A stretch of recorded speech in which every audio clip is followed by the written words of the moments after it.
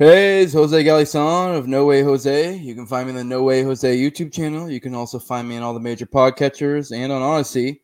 My guest today is Clint Russell of Liberty Lockdown. As always, well, not as always, but I just want to give you guys a reminder. I've been doing this for a few of these episodes now, but I'll keep giving you little reminders so you guys know what's up. That the way that I'm doing now, my current template is I do live streams, and I only have them up for the night. That way I can get like audience involvement, and then I'll bring them down, and then later I'll release it as a numbered episode. So if you're here when I do a live stream, you can interact, super chat, whatever.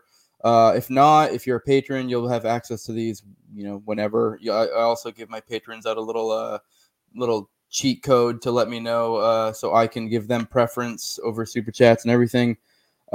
Today, what I want to be covering with Clint is what I call the coming bust and the subsequent boom. Although the boom might be a little bit of a misnomer for anyone who understands the boom bust cycle, because the boom he's implying would be a natural boom, not really like a boom in the artificial sense where the Fed's fucking with shit. So, but we'll get into that. It was a thread he put out recently, and we'll definitely be doing that a lot. It's pretty much the whole episode is we'll be breaking that down. As always, I like money. Patreon.com. So it's No Way Jose 2020. Go check out the homie Top Lobster and all his shit at toplobster.com. I'm wearing a Top Lobster shirt right now. He is the absolute dude. And with that, I'm going to go ahead and bring on Clint. What's up, man? What's up, brother? What'd it do? You're chilling up there in Miami right now, huh? Yep. Just got here, I don't know, 10 days ago. It suits me decently, but it's a very aggressive lifestyle. I don't know if this is the enclave to survive the apocalypse that we're about to discuss. Oh, Miami's fun, but it's like you can only do it in short bits. A lot of people know I run a cat business, and it's a few times I've had to go to the Miami airport to pick up a kitty cat. And I'll usually try to like set it up so I'll fucking like stay the night. It's always a blast. Miami's fun for like is amazing for like a day or two. It's such a interesting part of the world. Like I like multiple times I've been there, I've had people just randomly start speaking Spanish to me, just assuming I speak Spanish, and I'm like, I'm the whitest looking dude there is. But your name is Jose Galison, so they're gonna think you speak Spanish, man. Yeah. Well, I mean, I'm clearly, obviously very white, but even then, just like if you're in the geographical location of Miami, they just assume you speak Spanish, right. Which is hilarious to me. Well, where I'm at, everyone speaks Russian. So. Oh, for real? Yeah. Oh, nice. Yeah. Okay. What were you saying? Is it like the rich part of town? Yeah, exactly. It's like the very, very affluent area. So there's like nothing but Russians here. It's wild. Nice. You're gonna be going to Tom Woods 2000 here soon, right? And then we'll probably meet up there. So yes, sir. Gonna get you pregnant. Yeah. Can't wait. Yeah. Yeah, I should be there. I may or may not. So if you guys don't see me there, I gotta see what the future brings. But I should be there.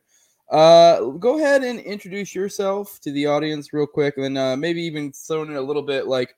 I mean, not that you're some like financial expert, but where you kind of are coming from, because you do have a little bit of a background in finance. So this is for sure. more your alley for sure.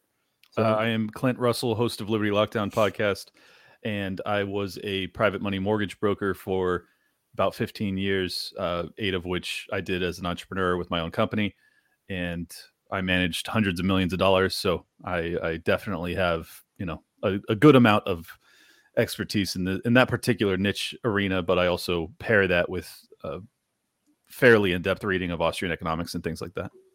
Cool. I did want to just go ahead and address, just because I thought it was funny. We talked about it in the pre a little bit. One of the first comment that I have on here so far, and then I responded to it earlier. Someone says, maybe you can ask this guy why he blocks so many people. I replied, I said, I do the same thing. Good way to dispense of trolls, just as a quick little aside. So I kind of had been a little bit, I mean, I guess I wouldn't say I was as block heavy. If anything, I actually probably got it a lot from you, because you were always advising us and the homies to do that. But I kind of already a little bit, but definitely you talked me off the edge, and I just block like crazy. Like if I even get a little bit of a whiff that you're going to be a bitch, I just block you. Yeah.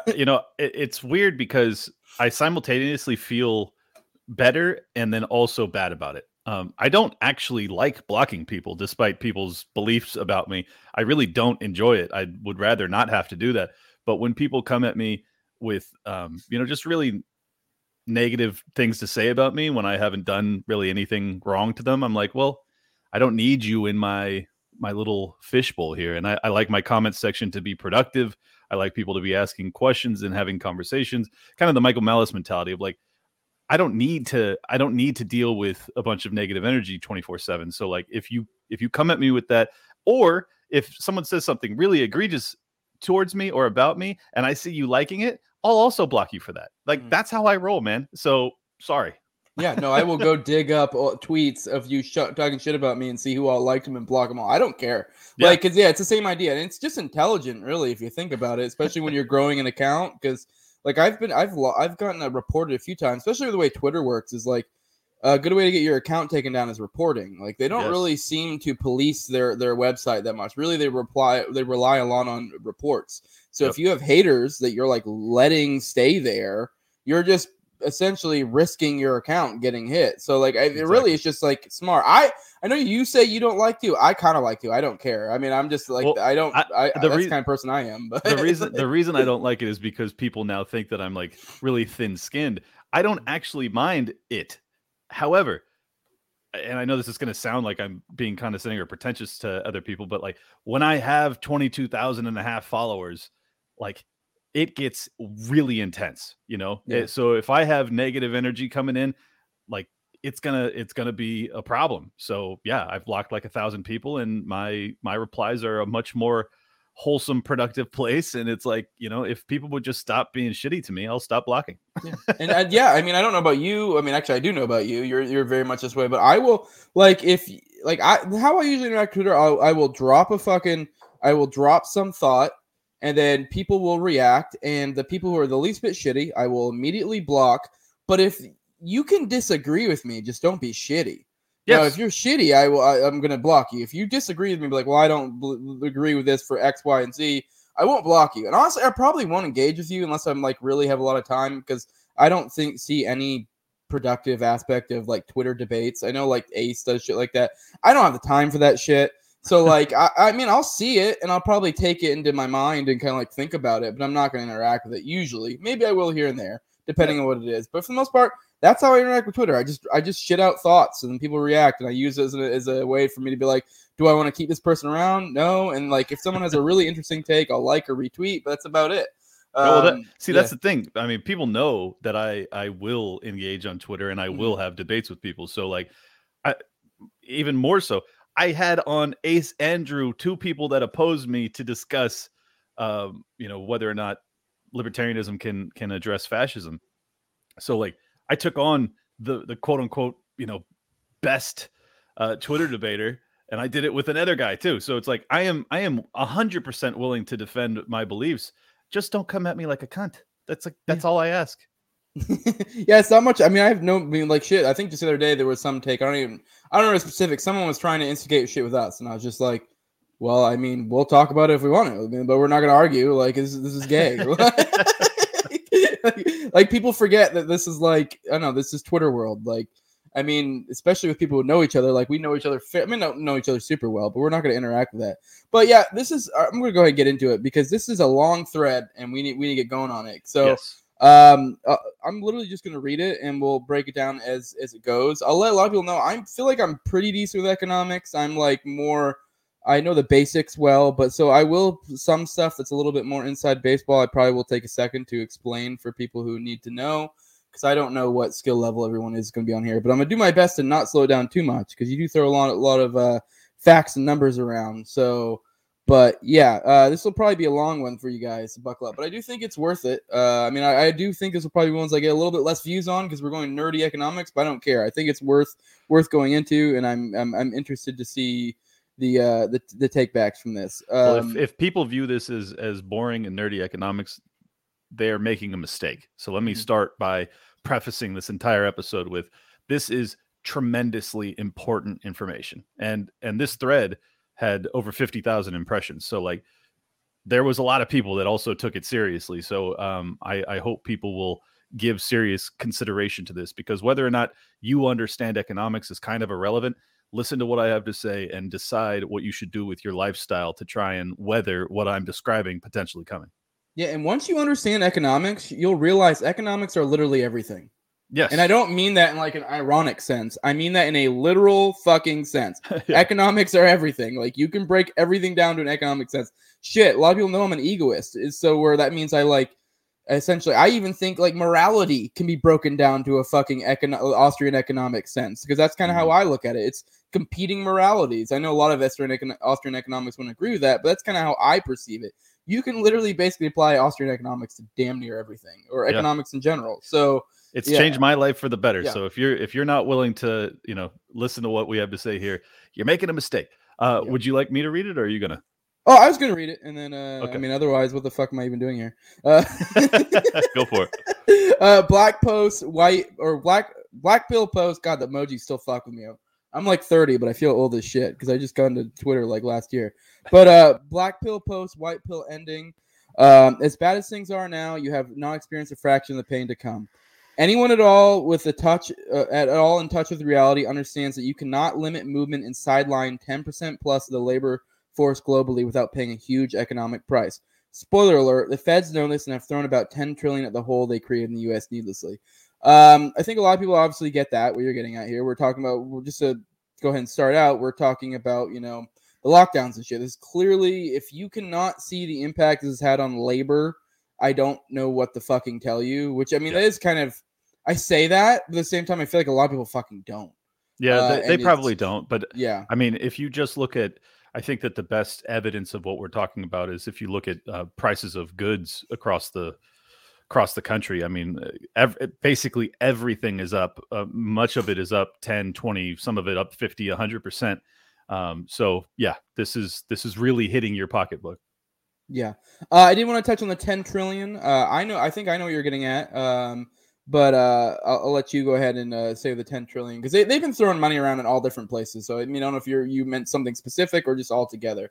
Meredith, I've worn a bunch of different hats, just so you know, in the live chat. So I was including the bailout bills that started right after the lockdowns, when they did the PPP loans and things like that. I think that was 3 or 4 trillion.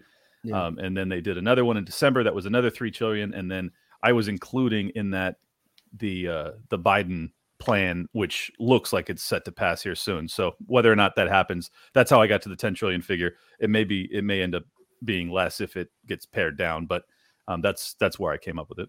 Yeah, I do want to say, I don't know if this is one of those you included. I've always found it really interesting. Ron Paul, I think, did an article about this really like prior to all this shit, before the lockdown and stuff. Like, I wish I could remember. I'm terrible at dates and years and shit. But literally, it was like months before we went into the first lockdowns and stuff, before there was even a whiff of it. He was talking about how they were doing, what do they call it? They call God, I'm retarded, where they print a bunch of money. There's a fucking technical term for it. I'm gonna think of it later. I just can't think of it. Quantitative easing. Quantitative easing. There you go. Yeah, quantitative easing. They were doing quantitative easing. I wish I could remember how much. It was like either billions or trillions, but a lot. And I think at that time, what they were trying to do is they were trying to push off because we were overdue for a fucking recession. Because I mean, with a boom bust cycle, it's every roughly 8 to 12 years usually. And we were overdue. It had been like over 12 years, I think. I wish I could remember when the last one was off the top of my head. But yeah, we were overdue. And Ron Paul was brought up how we were printing a fuckload of money right before the election. And so it was almost seemed like they were trying their best to like ease their way to like over that little hill to like get past it. And it obviously didn't work out.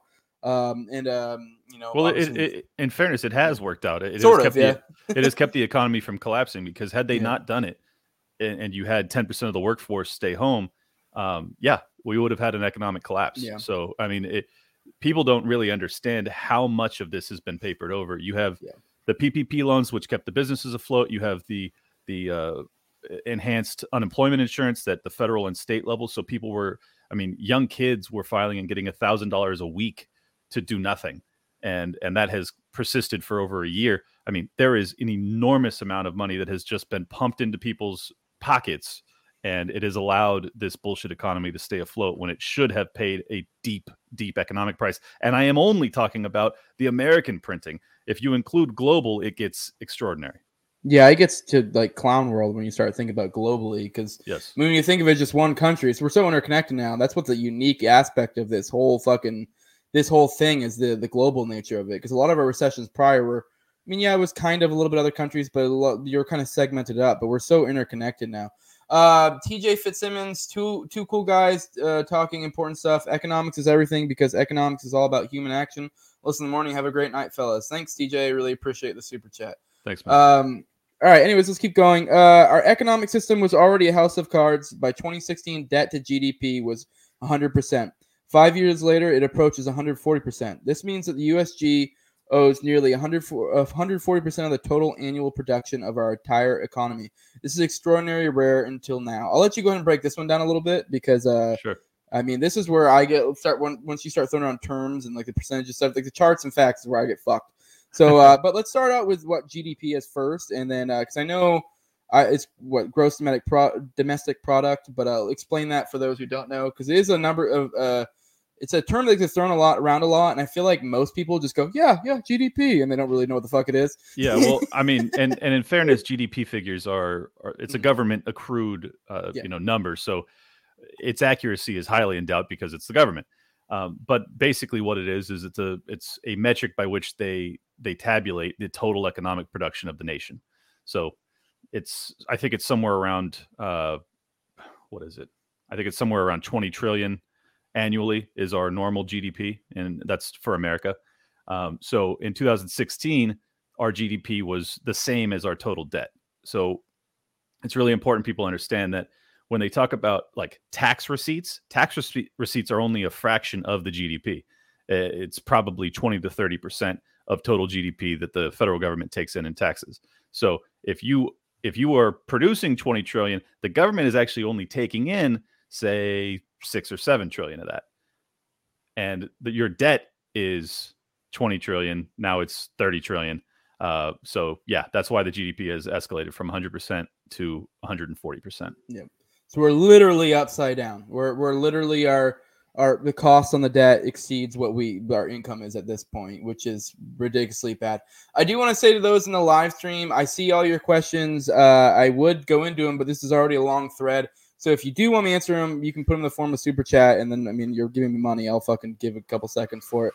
But not even to be a dick. I normally would try to, but this is a long one, so I don't want to make us do a 3-hour thing by answering every question in the comments. But if you want to make a super chat, go for it. Today, 20 plus countries likely have debt to GDP ratios over 100%. I say likely because numbers are hard to come by mid-year, and the borrowing has been record-breaking, so I'm pushing a few countries from the high 90s to 100% using the 2020 figures.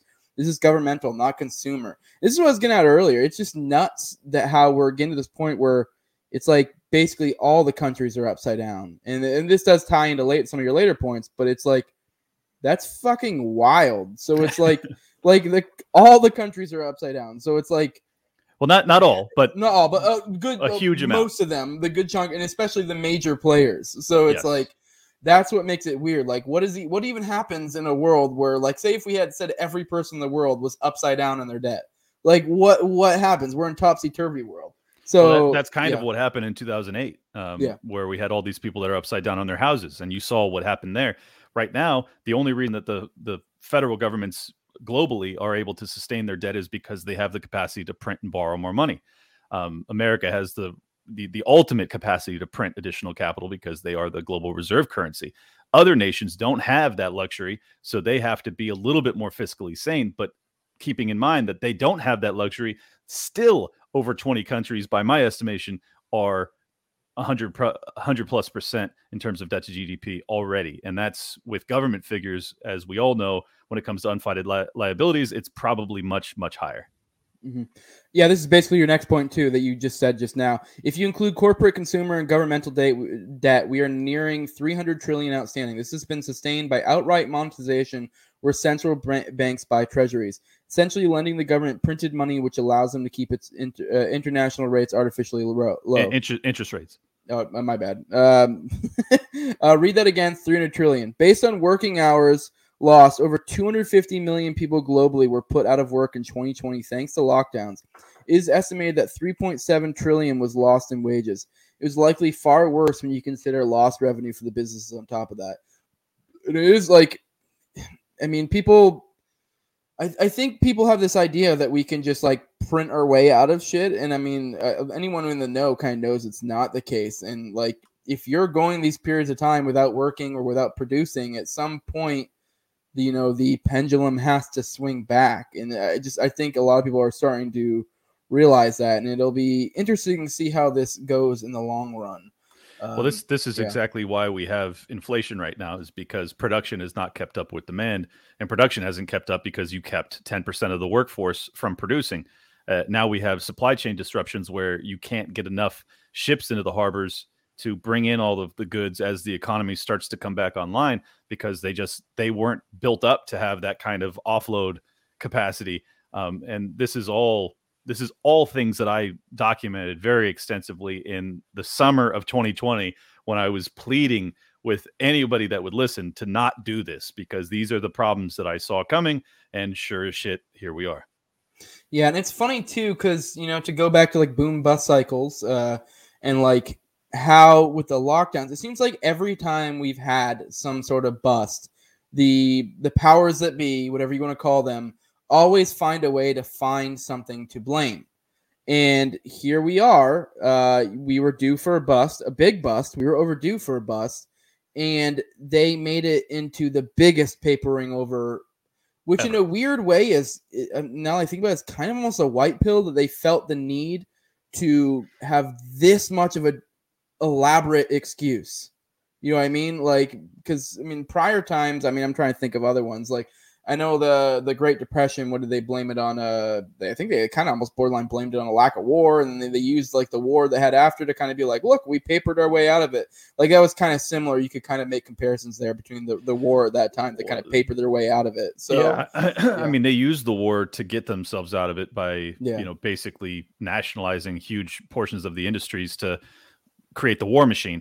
But what they really blamed it on was capitalism. They blamed it on greed and capitalism, and the classic story, very similar story arc to what they did in 0809, which they responded, instead of a New Deal, they ended up with Dodd-Frank and a bunch of other things that made it much harder for small lenders to compete with the big banks. And this time, it's probably going to be blamed on the unvaccinated, which is going to be horrific. Which I think I'm starting to see that it doesn't seem like they have this public buy-in like they think they do. Even like most of my friends, I know you're in Cali, so maybe you have a different view of the world. I'm in Florida, bro. Well, you're in Florida now, but you're from Cali. But yeah, so the people you interact with are different than the people I interact with on a normal day. Most people I know probably are vaccinated, but every one of them seems that I can think of almost readily concedes that, like, oh, well, like, it's kind of your personal choice, blah, blah. This is really stupid. Like, every one of them is like, I hate this. Like, I don't think I really know anyone on a personal basis that really supports this at all. And even though most of them are vaccinated for one reason or another, because, to be fair, I can understand if you're uneducated on the thing, a lot of people have people that they interact with on a regular basis that are, immunocompromised, or they feel like they're not in the greatest shape. We are fat as fuck in America. So it is pretty, whether you agree, me and you probably could go into like spurg out on like even whether these people should take the vaccine. But it's fair to say if you're fat or old, maybe you should consider it. But if you're in good shape, there's really no, in my opinion, justification. And there goes this stream. Yeah. If you're young and healthy, I think it's completely nonsensical. And if you're really young, like a child, which Gavin Newsom has now announced he's going to mandate it for K through 12 as soon as the FDA approves it. There's literally no justification, no scientific justification, no moral justification, no liberty-minded justification, none. There's no justification. Yeah. So yes, I agree with you that it is hopeful that many people, even those that have been vaxxed, are coming to our aid, but it's going to require them to not just come to our aid verbally, but to come to it in the same way we will, in that they need to stand alongside us and say, we're not going to patron businesses that create a caste system in this country. And I pray to God they will. Yeah. And even simple shit is just like, if you're in a job where you have to and you don't want to, I'd say even just dragging your feet, anything you can, because we're in such a, which kind of plays to your next point in this thread. It's because you say we exist in the most high stakes game of musical chairs in human history, where it's like, they are just like on the verge of dropping the ball any fucking moment. Yep. So anything you can do, because it really is just, it feels like this rush to the chair is what this feels like right now. So it's like, And they realize like, oh shit. There's a reason why this is like coming down like it is, in my opinion. It I seems agree. to be rushed, and it seems to be, and I think they're overplaying their hand. And the more we drag our feet and the more we say fuck you, the more it makes it more apparent, you know. Yes. So And James Lindsay was on with Thaddeus Russell a couple of days ago, and he said something to the effect of like, you can't expect to defeat this system with conflict, but if you throw sand in the gears of it, it'll fall apart on its own. And I think he's exactly right. I think that this system, if you understand Austrian economics, you understand that this is unsustainable. So all we have to do is basically survive until it collapses on its own, under its own weight. Very similar to what the Russian people had to do under the USSR in 1990s. So God willing, it happens soon, because if it doesn't, we're in serious trouble. All right, here's Reed. I'm hot and gay for both of you, but mostly Clint. All I have to say is that you've had the old bull. Now you want the young calf. I mean, you're like less than 10 years older than me. But I'm pretty virile, sir. Taking your horny goat weed or whatever. All right. You exist in the most high stakes game of musical chairs in human history. Nearly all central banks have taken the same path.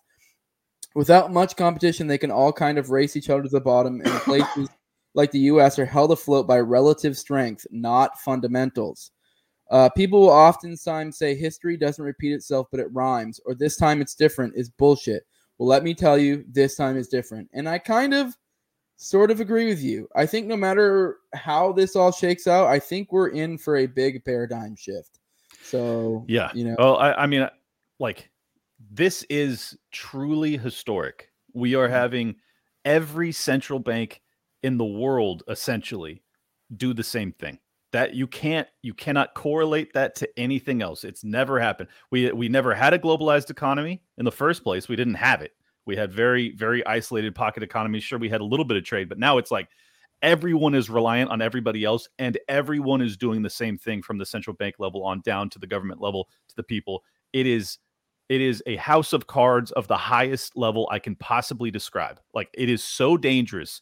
What I am describing is so perilous and so novel. It's so new. This is why my calculations of it are so dire, but also why my predictions of how it falls apart is so indeterminate, because I can't know, because I don't have a historical cognate to prove, oh, well, this happens and then this will happen. Like, this is new. So yeah, this has been their first attempt, or this has been the first situation in which they've been this interconnected. Because this is what I was just now thinking about this now, but like empire has just been this thing for like ever, where every country has these empires. They try their best to kind of like take over, but eventually it capsizes just because it's not doable. Mm-hmm. But we've gotten to the point where essentially we've gotten the biggest empire has ever gotten. And I know it's not maybe this formalized, like I know you could say the American empire, but it's like, it's really the central banks. It's the power players behind the back. They're kind of the empire. There's not, I mean, they're the shadowy people behind the scenes. They're like, essentially they all are interconnected, because it's the big central banks. It's the central bank lenders. It's whatever. But like, they've gone to the point where they have created the largest fucking empire there has. And every time there's been a large empire, they get to a point where they overextend and they topple. And it's like, they say it's it's slow and then all at once. And yes. But with this being the biggest one, it's probably going to be, also the slowest and also the most at once.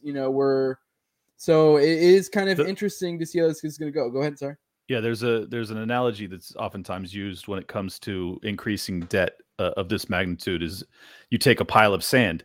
If you have a pile of sand that is, say, yay high, I'm kind of whited out here, but the stability of the sand pile is fairly good because it's so low to the ground. Gravity doesn't have the capacity to knock it down much.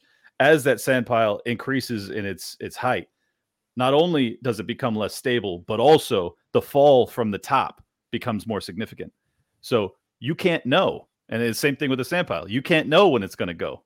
But the bigger that sand pile gets, the bigger that fall and the more rapid. So this is where we are. And I am extraordinarily confident that this is not sustainable. Like that's the main point that I'm trying to drive home to people is like the MMT people think that they can print this into oblivion and that there will be no economic price to be paid. They are wrong. I am telling you they are wrong, and we will find out here soon how correct I am. Yeah, no, I it's kind of like the MMTers. If anything, I'm almost like want to encourage them at this point. Like, yeah, go ahead, you keep going. Like, well, if you're a collapsitarian, like, sure. Well, it's funny. Collapsitarian gets a bad rap, but I actually am. I don't know. I guess I don't necessarily am a collapsitarian in a sense, but at the same time, I want us to start creating separate systems, which in a sense will inevitably also destabilize the current system. Yes. So, but keep in mind, I'm not saying that in a derogatory fashion. I'm saying a collapsitarian oftentimes wants it to come sooner rather than later. I'm saying that may not be prudent necessarily, depending on your personal financial position. Like, if you are not ready, you want there to be some time before this happens. If you're ready, then by all means, root it on. I did want to say with your sand analogy, this proves that shorter people are better. So that's true. Hey, when I fall along a little bit further. Yeah. Rainbow 609, $2. Thanks, man. The first domino may have already tipped with Evergrande, one of the largest Chinese construction lenders at $300 billion, having technically defaulted on its debt. This belies the real danger that exists in local government debt in China, which is astronomical. Which I was just thinking about this too. Like, as I read it and said it just now, I do find it interesting that we have been basically acting as if China is the next big enemy, and when they were the first one to fall. So it almost seems this convenient thing that, like, maybe some power players understood that this one was going to go first. So you want to distance yourself from it to kind of be like, oh, well, this is because of this reason or that reason. This reason, nothing to do with us. You know, they're a separate thing. Then, you know, oh, yeah, it's because they're the big bad evil, you know, and we're the good guys. Right. So, I mean, I think there's something to a narrative that can easily be crafted there as to why they're the first domino to fall, but it's okay, you know? Here, we'll finish out the tweets about China, because then I'll talk about China more. Okay, yeah. Interconnectedness of the globalized economy makes... Oh, you skipped one. Did I? Yeah. Well, then your thread's all fucked. I don't know what to tell you. Centrally planned economies do not work. China has done a great job. Oh, my bad. Yeah, I did read. I skipped that. Centrally planned economies do not work. China's done a great job managing this mirage up until now, and may a while longer. But I would bet everything I own, they collapse severely in the not too distant future. You cannot centrally plan the needs of 1.4 billion people. So, yeah. So that's really the biggest point I'm making, is that, like, if you are an Austrian economics believer, this is not a debate. You know, this is hard truth that you can't do what they're doing. And they've done it. And as I've said, they did an amazing job at centrally planning the growth out of, you know, an agrarian farmer society into an industrial one. However, that transition from industrial to technology is not usually very smooth, as we saw with the American Industrial Revolution that then migrated into the technological boom. It takes a lot of time, and you're going to have collapses from here, you know, from time to time. So I think that it's a ticking time bomb. And I think that Pete Quinones was dead on when he talked about it on Tim Pool, that, you know, people that fearmonger about China basically don't understand economics. Like that's my belief, is that they don't, like, China is very dangerous because they have 1.4 billion people. So they have significant, a meat grinder if you ended up in a war with them. They also have nuclear weapons. So, like, I'm not downplaying their risk to us, but when it comes to them being an economic powerhouse that de-seats us or unthrones us, I don't see it happening. Yeah, they're dangerous in the aspect of a dying animal is dangerous. So where is it? But if you have a little bit of prudence, you just go, well, leave that fucking animal alone, and we'll come back in a few hours and we'll just pick up the carcass and whatever we want out of it. You know, this is an interesting side note, because America's in the same boat. I mean, we are also a dying creature and dangerous in that regard. What's fascinating is that, and people don't know this, but Russia has almost no debt, and Russia will be in the catbird seat to be the next global economic force when this comes to pass. So it's interesting, because the Democrats have fearmongered about Russia, and Russia is not a threat because their economy isn't that significant. I think it's like as big as California practically. So but it's interesting though, because when this debt apocalypse comes, Russia will be sitting pretty, whereas everybody else will be scrambling. Yeah, no, Russia has learned a lot of, they seem to have taken a lot of their past trials and tribulations to heart and learn the right lesson on a country level. Obviously, you know, me and you are both anarchists, so we both have our issues with them, but they seem to have adapted pretty well. I wanted to make a little side note that 2020 kind of has been the year where we took theory and realized its theory is reality. And so, because I mean, we're able to kind of for a long time just act as if, you know, oh, this is just theory, and like in our head we're like, yeah, well, this applies, but now we're like, yeah, it really fucking applies. And I think a lot of people are scrambling there. One other side note I want to mention, you said that we had talked about like the dying animal thing and how America's a dying animal, which the point is, I think one thing I've said a few times is this is where like ruralism and shit like that comes into play, or moving to areas of liberty. Because I think when you have a dying animal, what happens is they move to where they feel comfortable, and that's where they're dangerous. Like a dying lion will retreat to the cave or whatever. Like they'll so like if you just want to get away from them. So this is the whole point of moving to rural areas, moving to red states, shit like that. Because like yes, it's dying, but it's also gonna be more dangerous, and it's gonna be more dangerous in its power centers, which is the blue states and the cities. Yep. So yeah, exactly. All right, we'll keep moving. Actually, I'm gonna address a couple of these. Rainbows 679 said meant to ask you to admit Griffith was wrong. No, Griffith did nothing wrong. That's a Berserk reference, which is some super nerdy shit. Anyone who understands Berserk knows that Griffith did some horrid shit. Basically screwed over everyone he loved ever in his life just to be able to get power, which is kind of a beautiful fucking metaphor for government. So I get pussy, so I have no idea what this is about. Yeah, exactly. How can you care about economic and national collapse when there are people out there being misgendered? Well, see, I don't give a fuck. So shout out Biblical Anarchy. That was good. That was a pretty good one. All right. The interconnectedness of the globalized economy makes for too many variables for me to tell you definitively what tips us into oblivion. All I know is that oblivion cometh, which is a fair point. I mean, because the problem with Austrian economics is it's not a fortune teller's device. It just is like hey, the fundamentals are fucked. Like the way I view it is it's like a thermometer.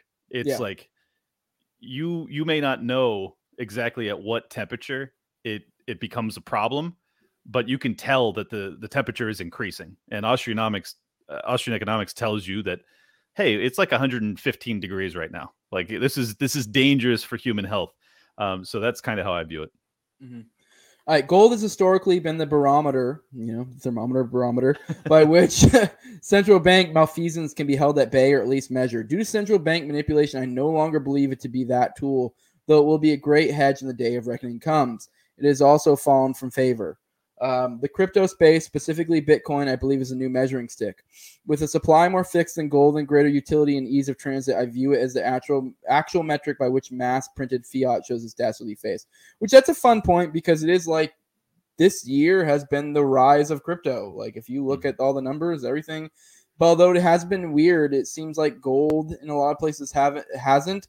But it also, I don't normally get in the weeds with shit, but from the little bit I know, it seems like there's been a lot of, I think you said it in one of these tweets, there's been a lot of fuckery afoot where they've been fudging with the numbers to kind of hold down the value of gold to where it's like, because they know that if the gold goes up, they're like, it makes them look bad. But on the other hand, from the powers that be, they probably are in their head, when something like crypto booms, or they can kind of be like, oh, silly crypto. But they can only play that fucking game for so long, True, but I think that's exactly what they're doing. Is they're saying inflation's not a serious issue. Look at gold. Gold's still sitting at 1900 or whatever it is, and it's only gone up 40% from its low a few years ago. So whereas crypto is up 10x. Obviously different. I'm referring to Bitcoin, but there's others that aren't up that much. But anyways, point being. And I cover it in the next one. I say, unfortunately, it's too new and adoption is ongoing, so it is still a highly volatile investment and cannot be used to measure inflation either. The reason I say that is that because Bitcoin is still being adopted, you can't. It's not the same thing as gold, where gold has thousands of years of adoption and people know what it's for. It's to hedge against really catastrophic economic collapse and fiat currency implosions. So, Bitcoin, I think, will be that mechanism, but we need gold Bitcoin. We just solved the problem. I honestly, I actually said this 4 or 5 years ago, and I was like, was like, what we need is a cryptocurrency backed by gold. And then Peter Schiff came out with it.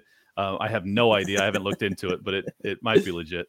Peter Schiff's like, fuck, I like crypto now. That's how you had to get him in there. Central banks globally are moving to CBDCs, central bank digital currencies, to try and increase their capacity for tracking economic activity, to rob you, and surveillance to control dissidents, and to compete with things like Bitcoin. I believe they are doomed to fail, which that's a fun point, or a fair point that you brought up about how they are starting to adopt cryptos as well. And I know that's the one thing people always use to like shit on like crypto. And I'm the first one to say I'm a tech idiot. I haven't bought into crypto like I should. I also just don't have that much extra money to throw around. But fucking like I just haven't got into it. But a lot of people use it as like a way to shit on it about how, you know, the government's already involved, blah, blah, blah, blah. But it's like, and they're like, oh, crypto's not the silver bullet. One, I don't think it's a silver bullet. I think it's an opportunity.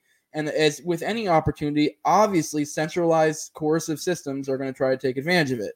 And they are. Yeah. And I think they will. And I think it will.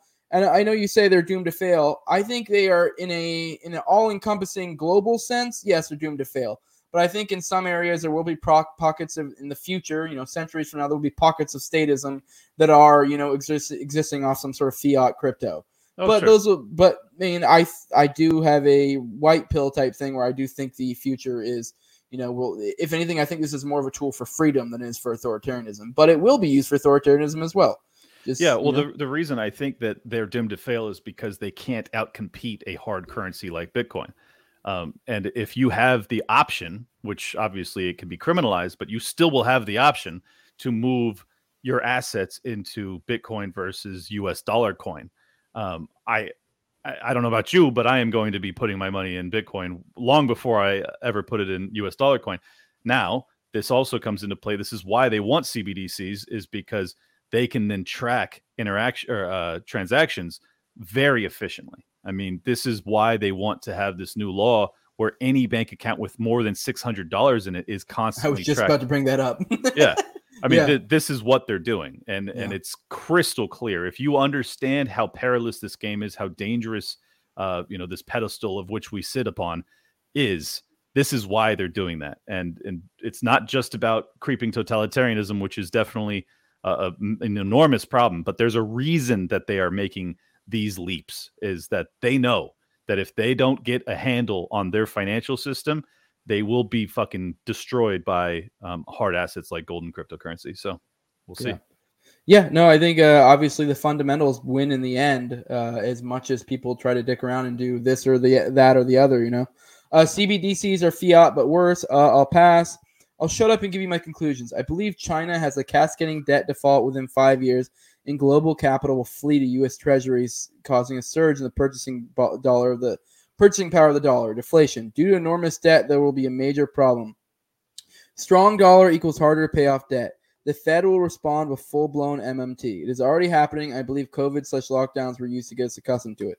Mass printing. The dollar will whipsaw. First deflation, collapse, and then inflation, societal collapse. So that is an interesting thought. I don't think I've seen anyone yet put it like that, which is a fair point, because that's one thing with China getting ready to fall apart. They're already now using the U.S. dollar for a lot because ours has more value. And, you know, this is kind of this game of cards. And this is, a lot of people don't realize, this is a lot of what our military is for, is to uphold the value of the dollar. Like, we get involved in some foreign nation, we fucking, big dick energy them, and you'd be like, hey, we're here now, bitch. Guess what you're buying your gas with? Fucking US dollars, and that's how this game plays. And so something like, a giant major world power no longer using their currency and using ours is going to very much do that. Because, we are still the big guy in a sense. So I don't know if you want to elaborate on that at all. So. Well, the reason I think that deflation comes first is because of the debt, which is what I lead this entire thread with. Is I'm trying to really drive home the fact that this is a new precedent-setting debt level, and it's global in nature. So the odds of you going from that to it would basically require a global hyperinflation in order to alleviate that debt burden. And it would also create enormous social unrest. You would have societal collapse, essentially, if all of the fiat currencies globally did the same thing, where they just hyperinflated and they all became worthless. So I don't think that's going to happen. What my bet is that it's going to be a deflationary collapse because that debt overhang is so heavy and the carrying cost of that debt is so significant that you will see cascading defaults probably began by China's overborrowing and overproduction, because they've just built millions of houses that many of them aren't occupied, things like that. So I think that this is why I bring up Evergrande, is that they could very well be that first domino in the global debt collapse that I'm describing. And that's why I have my money bet on a deflationary bust, because if China defaults on a huge percentage of their debt, people will panic and they will buy U.S. treasuries, because that is the historic safe haven when you have no clarity on what's a good investment. So when that happens, the dollar strengthens, because you have all of the trillions in global wealth will flood the U.S. Treasury market. That'll suppress interest rates once again, but it'll end up creating a deflationary collapse because the dollar will be so strong, and then the Americans who owe that debt will now be in the same problem that China's having. So that's how I see it leading from A to B. So to put it a little more simplistic, I would say this deflationary aspect of the dollar, essentially sort of increasing in value in a sense, I would say in a sense that will signal to the U.S. government to print more while it's it's up, Yes. to kind of be like, hey, the going's good, let's capitalize on this. Yes, they will. And they will overextend their hand because, it's clearly artificial. So with, exactly.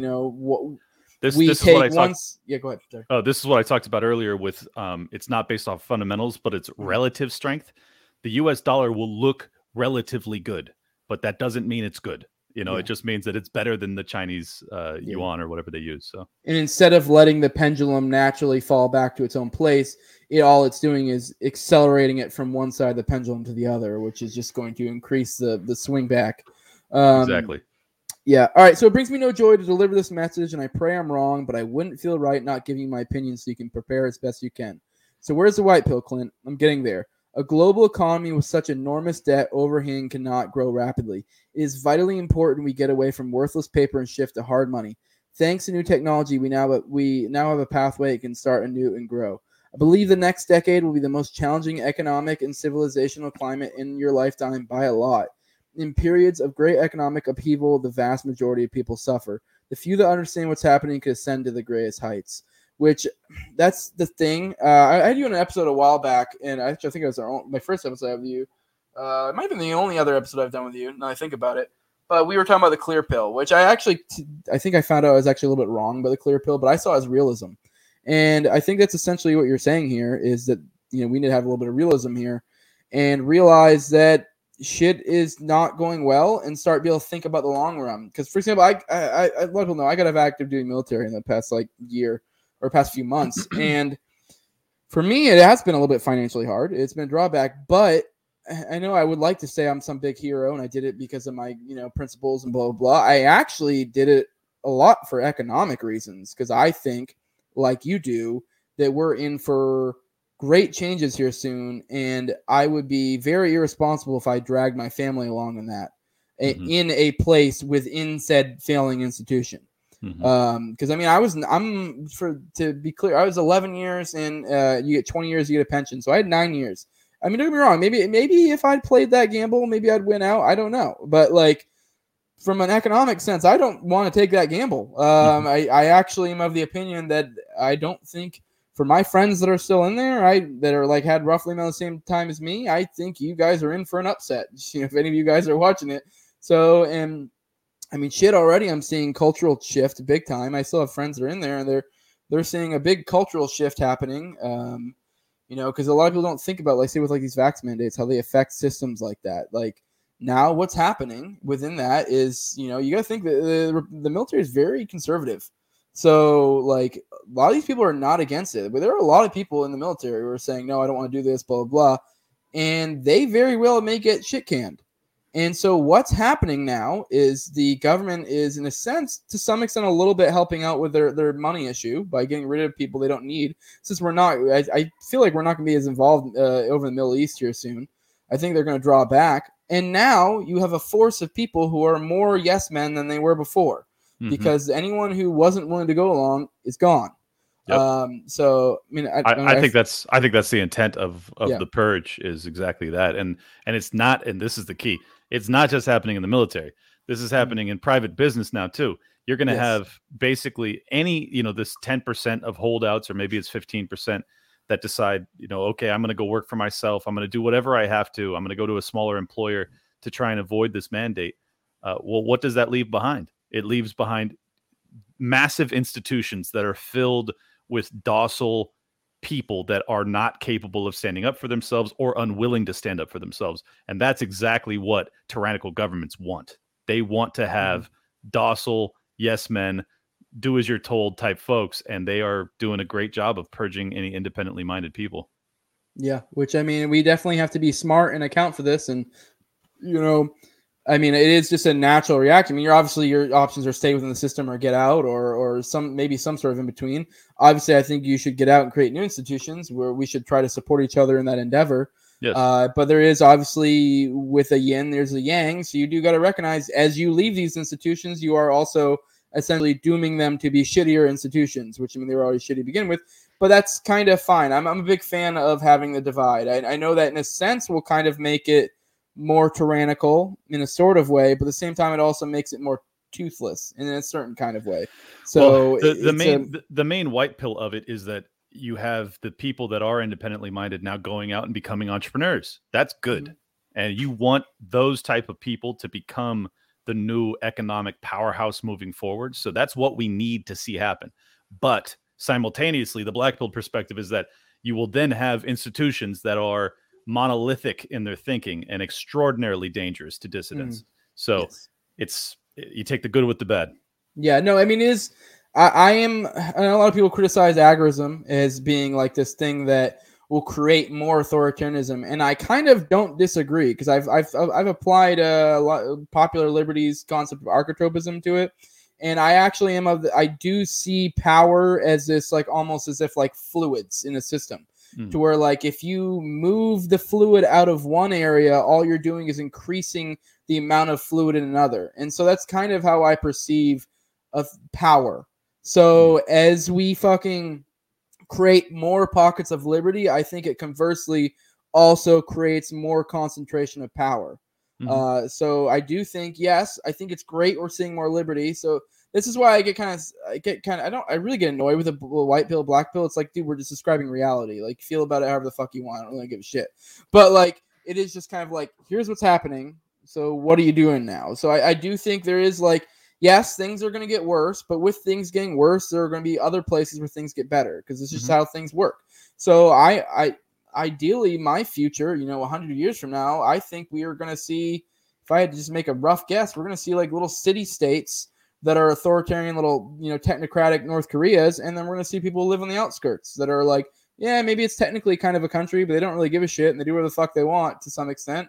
And that sounds horrible in a certain sense, but hey, don't live in that fucking technocratic area. We've been yelling at you forever to not do that. So if you do it, I don't know if I can tell you.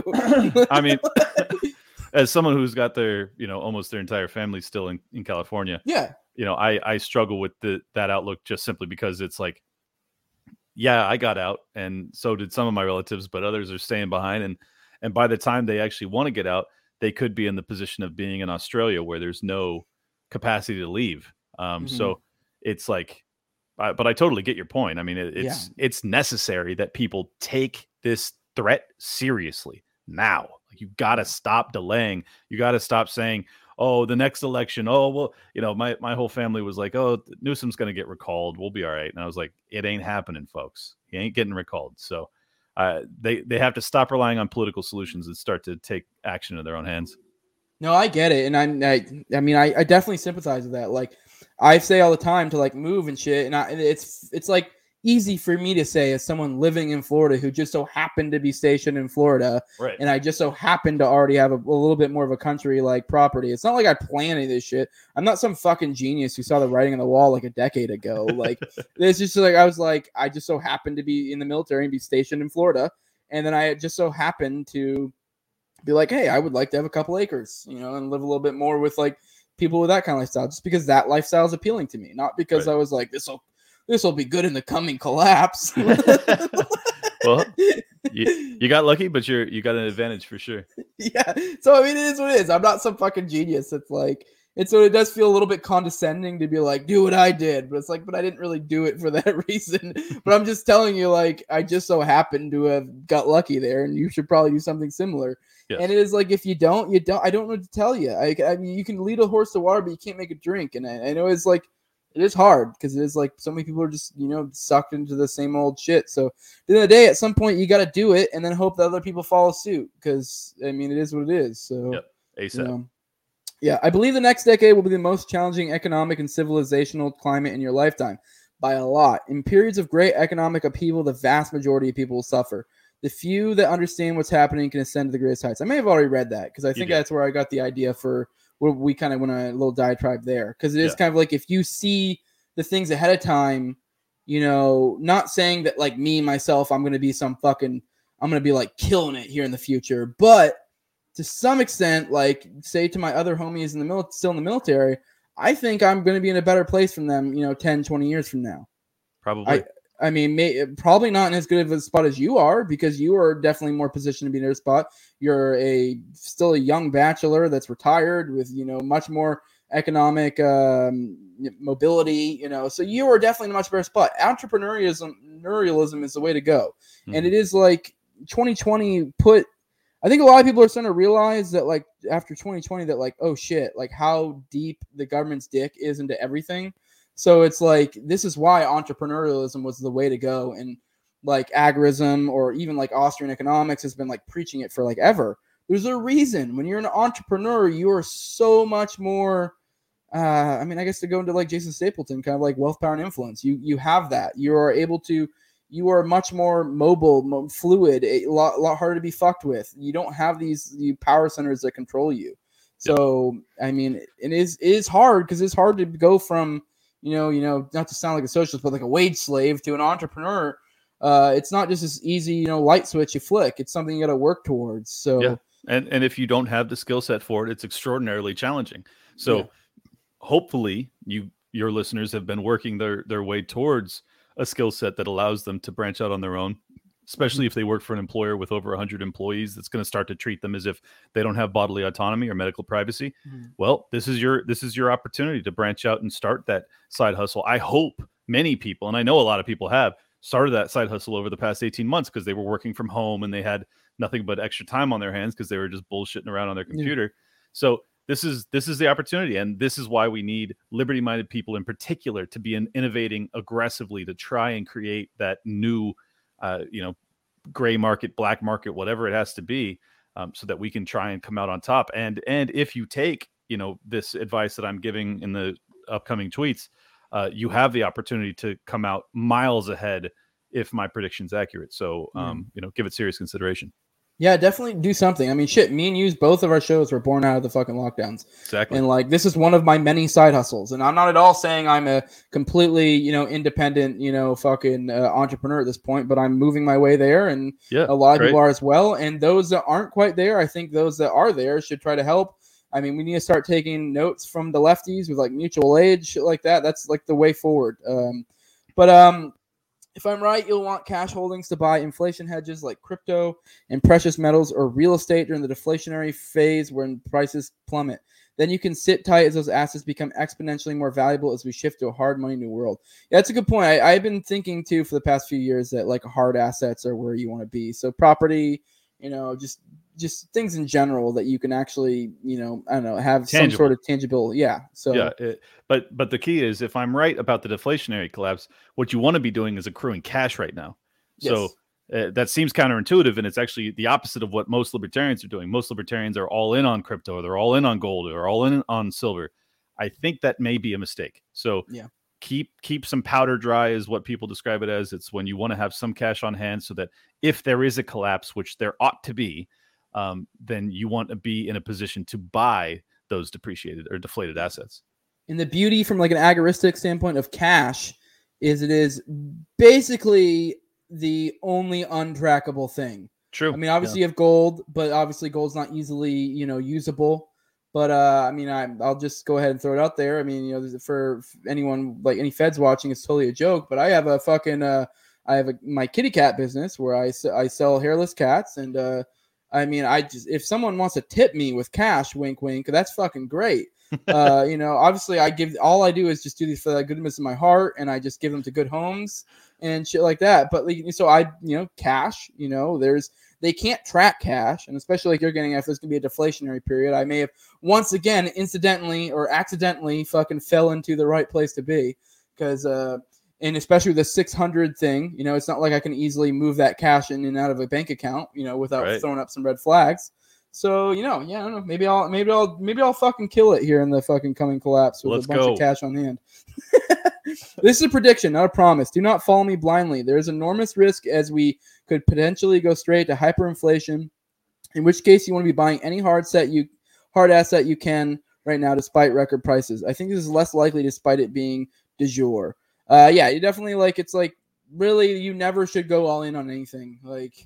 Unless you're certain. I mean, if you get to a point of certainty, like for instance, once the collapse happens, I will have a tremendous amount of certainty that you should be buying hard assets, because the government, the central banks, will respond by destroying the currency to oblivion, in my opinion, because they already have so much debt. They will end up printing just an extraordinary amount of money. I think will end up being very similar to Weimar, and it's in the arc of inflationary hedges just skyrocketing. So that's the whole premise of my prediction, is that you have an opportunity to buy those assets when they drop in value, but then you're going to want to move aggressively into those assets when you see opportunities. Yeah. A world with sound money alleviates more problems than I can list, but if we can get there, it will ensure the greatest phase of human flourishing you can imagine. Stay vigilant, stay active, stay hopeful, stay tuned. If you'd like to learn more, I cover this stuff in my show every so often. I made hundreds of millions of dollars for about a decade, retire in my 30s. This info is valuable, and you can learn more for free here if interested. I thought there was more to the thread. But yeah, no, I'm actually surprised we went through all that time. But yeah, no, I do think there is a big white pill, whereas if you see the way this is going here in the future, I think, it's like if you can see the shit out in advance, you'll do better. And that was kind of the point I was getting at with me getting out of the military. Because from a financial immediate, low time preference, or actually was it fucking a high time preference type perspective, I would have been like, hey, I was 11 years in, I was a fucking E6, I'm fucking killing it. Because I'm not gonna lie, shit's tight right now for me. But at the same time, I'm like, I think shit's gonna be a lot more rough here soon in 5 to 10 years. So, where do I want to be? Cool, I may have a pension from a government, but it's like, what does that mean when the fucking money's gone to shit? Yeah, I mean, if your pension is $3,000 a month, but $3,000 doesn't even pay for rent anymore. Yeah, what fucking good does it do you? So I think that it's really an opportune time. I mean, obviously, a couple years ago would have been even better, but regardless, now there's no better time to start than now. So I hope that people take this seriously. They understand what I'm talking about, and they start to take action, because you have a real significant opportunity to better your life. And if we are entering a phase where totalitarianism will be increasing, you're going to want to have financial flexibility so you can look after yourself, your loved ones, things of that nature. So it's really, especially given how few people understand what I'm talking about, it's really important that if you do understand it, you become that solid rock for your family, where you can actually look after those that don't understand what's coming. Yeah. And to touch on the military thing again, for any people that are still in or know anyone's in, or just really in any government job whatsoever right now, with the thing with the vaxes, it's kind of a fucking, in a sense, it's almost a silver lining, because this is essentially your chance to get out of a contract fairly easily. I mean, I know a lot of people are throwing around, they might give you dishonorable discharges.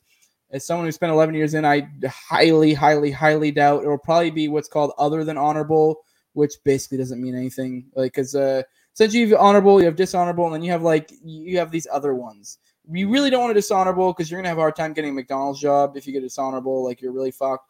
But if it's as long as it's not dishonorable, you're good. It's like because what I've been hearing is other than honorable, but even then, I have a feeling you'll probably get honorable because I mean, shit, most people who get busted for weed these days get like an honorable discharge. So, like, I really think if you're someone out there who wants to get out, just refuse it. Yeah, like if you're already a spot where you don't want to be there anyways, this is your easy way to get a contract. Because I know Dylan Allman did an episode on Pete Quinones' show a while ago about like how to be a conscientious objector. It's a giant fucking pain in the ass. To be a conscientious objector and get out of the military. Because I know a lot of people think like, oh, I could just quit. Like, no, you kind of can't. They'll throw your ass in jail.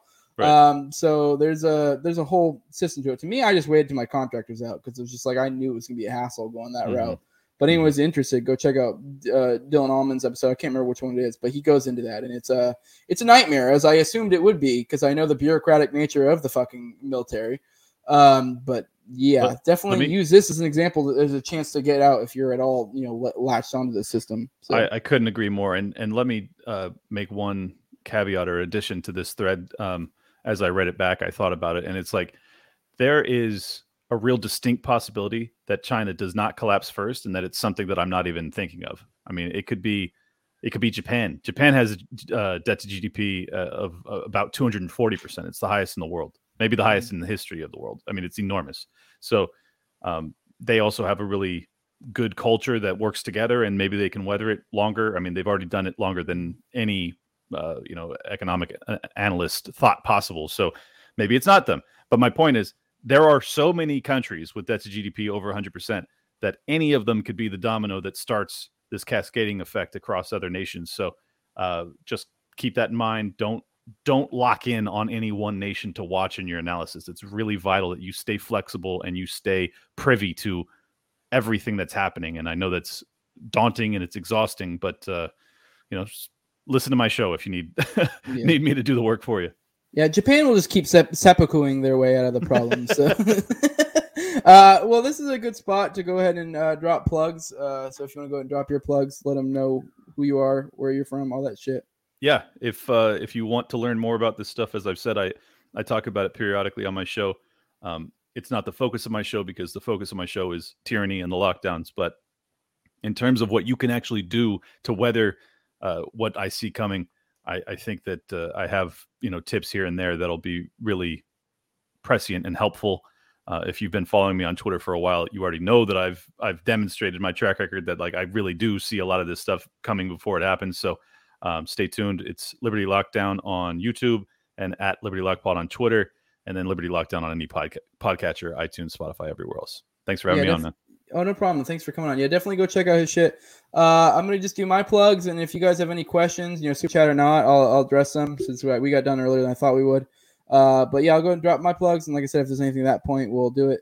I have the No Way Jose YouTube channel. I'm on all the major audio podcatchers as well. I'm on Odyssey. Definitely sorry, it's getting creepy.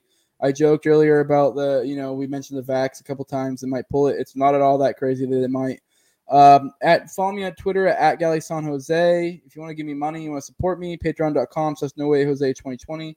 Like, share, subscribe, comment, all that good stuff. I appreciate everyone who came here to watch us and hope you enjoy it. Definitely take this to heart because I do think there's a lot of good information in here.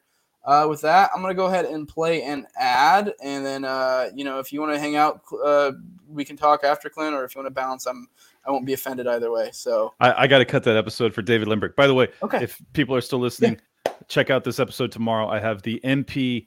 He's basically like one of the only libertarian politicians from Victoria, Australia. He drops some like breaking news on my show, which is really horrifying. So you're not going to want to miss that. I will be dropping that episode tomorrow morning. Yep, and if you guys stick around for this ad read, this is actually someone who supports me and Clint. So, I mean, with the coming shit going on, you need to be supporting the people that are the Liberty people. It's kind of like I've talked, I think in my last episode 100, talking about how like Malcolm X was talking about how breaking off economically and supporting your own group. I mean, he was using the aspect of like, colored folks and non-colored folks, but, it applies here as well. If we're going to make it through in the coming collapse, we need to support each other. So definitely watch this ad. Definitely consider using it. Don't use Clint's promo code. Use mine. So, thanks for coming on, Clint. It was fun. Absolutely, man. All right, let's see it. If you love playing fantasy football but struggle to find the right resource to help with your research, the guys at Football Insider Edge have you covered. Whether you are a season-long player, focused on DraftKings or FanDuel contests, or just like to make the occasional wager each week on a couple of games, Football Insider Edge provides you with the research tools and in-depth analysis to take your game to the next level. With their proprietary model, matchup charts, and industry award-winning content, the team at Football Insider Edge have devoted themselves to educating their subscribers, helping them improve their play, and a few special moments winning life-changing money. They are proud of the community they've built through weekly interaction on their Slack chat channel and take great pride in helping others to achieve their goals of becoming better fantasy players. As supporters of the show and of the Liberty Movement as a whole, they are currently offering a 20% discount on any monthly or full season plan on their website. Just go to footballinsideredge.com and use the code Jose at checkout to take advantage of the discount offer today. So if you guys are fantasy football people, go check this out. It's a win-win-win. I win, you win, they win. There's no loss here. It's fucking capitalism, baby. Let's do it.